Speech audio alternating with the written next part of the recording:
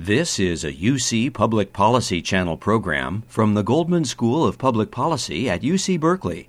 Visit us at www.uctv.tv/public-policy for more discussion on solutions for the good of all. Rob, it's great to have you here. Thanks for having me. I appreciate it. Thanks for coming to the living room and want to talk about how you got here and what you've been doing. So you were in Nebraska and working for the mayor's office. And what were you doing there? I did a stint with the AmeriCorps Vista program there for a year. That's actually why I moved there in the first place. I went there to go work with neighborhood associations. And I was originally hired to work with neighborhood associations on their social media and a mapping project. But 3 months into my time there, the major nonprofit that served the neighborhood associations in the city that I was placed at closed overnight. Wow. So I was left. What happened? It was a lot of very strange internal politics and mainly. Yeah, I can get into the details, but it's a long story. But bad things happen. But the important thing is that it got closed, and I was left as the only person in Omaha working full-time with neighborhood associations. Wow. And there are 190 neighborhood associations there. So then, from the frying pan into the fire, you joined up with Planned Parenthood at that point? Yeah. I worked right after my Vista term. I got into public health, and I worked for a substance abuse nonprofit. Mm-hmm. And then this position opened up at Planned Parenthood, working as their regional organizer for the whole state of Nebraska. And it was a fantastic opportunity. I got to organize around elections, do some lobbying, organize people for like public policy issues.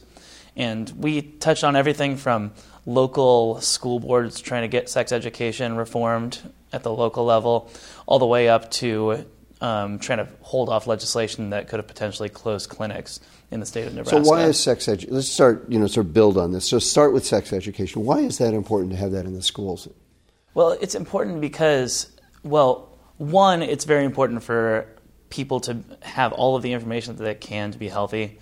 We're talking about young people here. Young people, and young people are going to end up being older people at some point. So a lot of people think like, oh, we shouldn't be teaching kids about, sex. This isn't something that they should be learning about.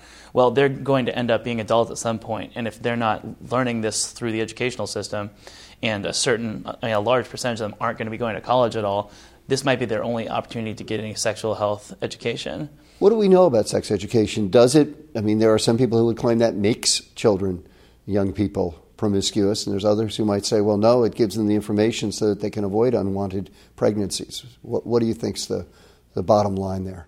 Well, this was a really cool opportunity for me early on to learn about some things that would be touched on at Goldman later. Okay. Which is there are a number of randomized controlled trials that have happened with sex education programs where they've randomly put people in sex education or an abstinence-only program or no program at all. They've found out that people who have comprehensive sex education, where they're talking about different types of birth control, talking about what all options are on the table, those people initiate sex at a later date in their life. And so they don't become promiscuous. To the contrary, they are more likely to remain abstinent. If you want kids to have sex less, you should be teaching them comprehensive sex education. Okay. Yeah, so STI rates and teenage pregnancies also. So sexually transmitted diseases yes, at lower rates and so forth. Okay. Yeah, and this is like a big part of trying to break the cycle of poverty is that when you have larger families and people don't have any control over their fertility, when they can't decide when to have a child, when they don't know how to because they don't know where to get condoms or where to get other preventative contraceptive services, then they're going to have more kids and they won't be able to prepare for them at a young age, and they won't be able to raise them to be able to get out of poverty at an older age. So there's a direct line from having successful sex education programs in the schools to reducing poverty and making the lives of people who otherwise might be very poor and very unhappy better. Absolutely. Wow. That's quite a story. Yeah. So that's the sex education part. But Planned Parenthood does more than that. It provides contraception services and so forth. So tell me about that. What's that? What's the story in Nebraska about that? Is there opposition to that, or is there support for it? Or well, as you know, and it's been publicized a lot, Planned Parenthood provide sex education services, but also contraceptives, STD testing, abortion services. There's a range of different services that Planned Parenthood provides. And Planned Parenthood has 2 clinics in the state of Nebraska. 2? And one in Omaha, Nebraska, and one in Lincoln, which are the 2 largest cities. But if you live in North Platte, Nebraska, you are 200 miles from your closest clinic to get a safe and legal abortion. And that's on one side, Lincoln, 200 miles to the east, and on the other side, Fort Collins, Colorado, 200 miles to the west. And we know that when abortion isn't safe and legal, that often it can be unsafe. So in the state of Nebraska, Planned Parenthood has been under assault at times. Nebraska was the first state to pass a 20-week ban on abortion, and that was in 2010. But also Planned Parenthood has been very supported by the public.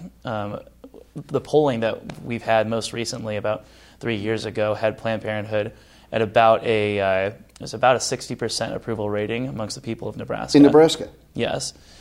Most people have a very positive perception of Planned Parenthood. There's a vocal minority that doesn't, but people understand that a place like Planned Parenthood is often the only healthcare services that people who are in poverty get. About half the people who go to Planned Parenthood in Nebraska are under the poverty level, and for many people, that's the only healthcare provider that they're seeing all year. Now, is that just healthcare regarding reproductive issues, or is it broader than that? That's a lot of people getting their annual exams. At Planned Parenthood? Yeah. Yeah, Planned Parenthood is where a lot of women go to get their annual exams, and that's their opportunity to see a doctor, and and then they might get referred for other reasons. So in effect, it's really primary health care for a substantial number of women.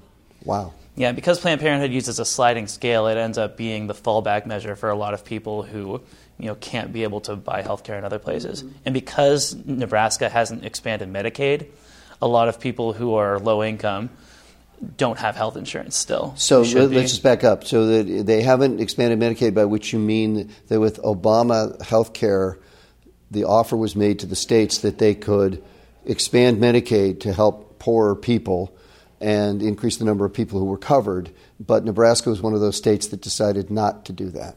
Yeah, Nebraska had the chance to have 100% of Medicaid covered for this new expansion for 3 years, and they've turned it down the past 3 years so far. So that makes Planned Parenthood even more important. It's not like the new Obama healthcare system is taking up the gap. Yeah, okay. And it's really tough because Nebraska has had a lot of because of the unicameral nonpartisan legislature, there have been a lot of senators who have been real advocates for the poor and have done a lot of good things. But this issue has just become so murked in politics that even an extremely nonpartisan state like Nebraska can't pass it. Right. You remind me that Nebraska is unique among American states in that it just has only one legislative chamber, which is called the Senate, I take it? Yeah. The unicameral legislature is what it's known as in the state. Is the Senate, yeah. So it was a progressive era, I think, change, and supposed to make it more progressive in terms of its policies and so forth. So why did you come to GSPP? Well, I came to GSPP because I ultimately wanted to learn more. I'm trying to get back to Ohio at some point. That's where you grew up, was Ohio? Yeah, that's where I grew up, and I've been enjoying California. It's been such an awesome experience to see something very, very different from Nebraska or Ohio, but I felt like I needed to understand more of the science behind how you look at a policy and how you evaluate it, and to find out how to put forth the best policies to be able to impact poverty in a real way in the United States. Well, it's great to have you here at the Goldman School. It does sound like you've learned some things, and I hope you'll learn even more, and it certainly sounds like you're doing extraordinary things with your life. So thanks for being here. Yeah, thank you so much.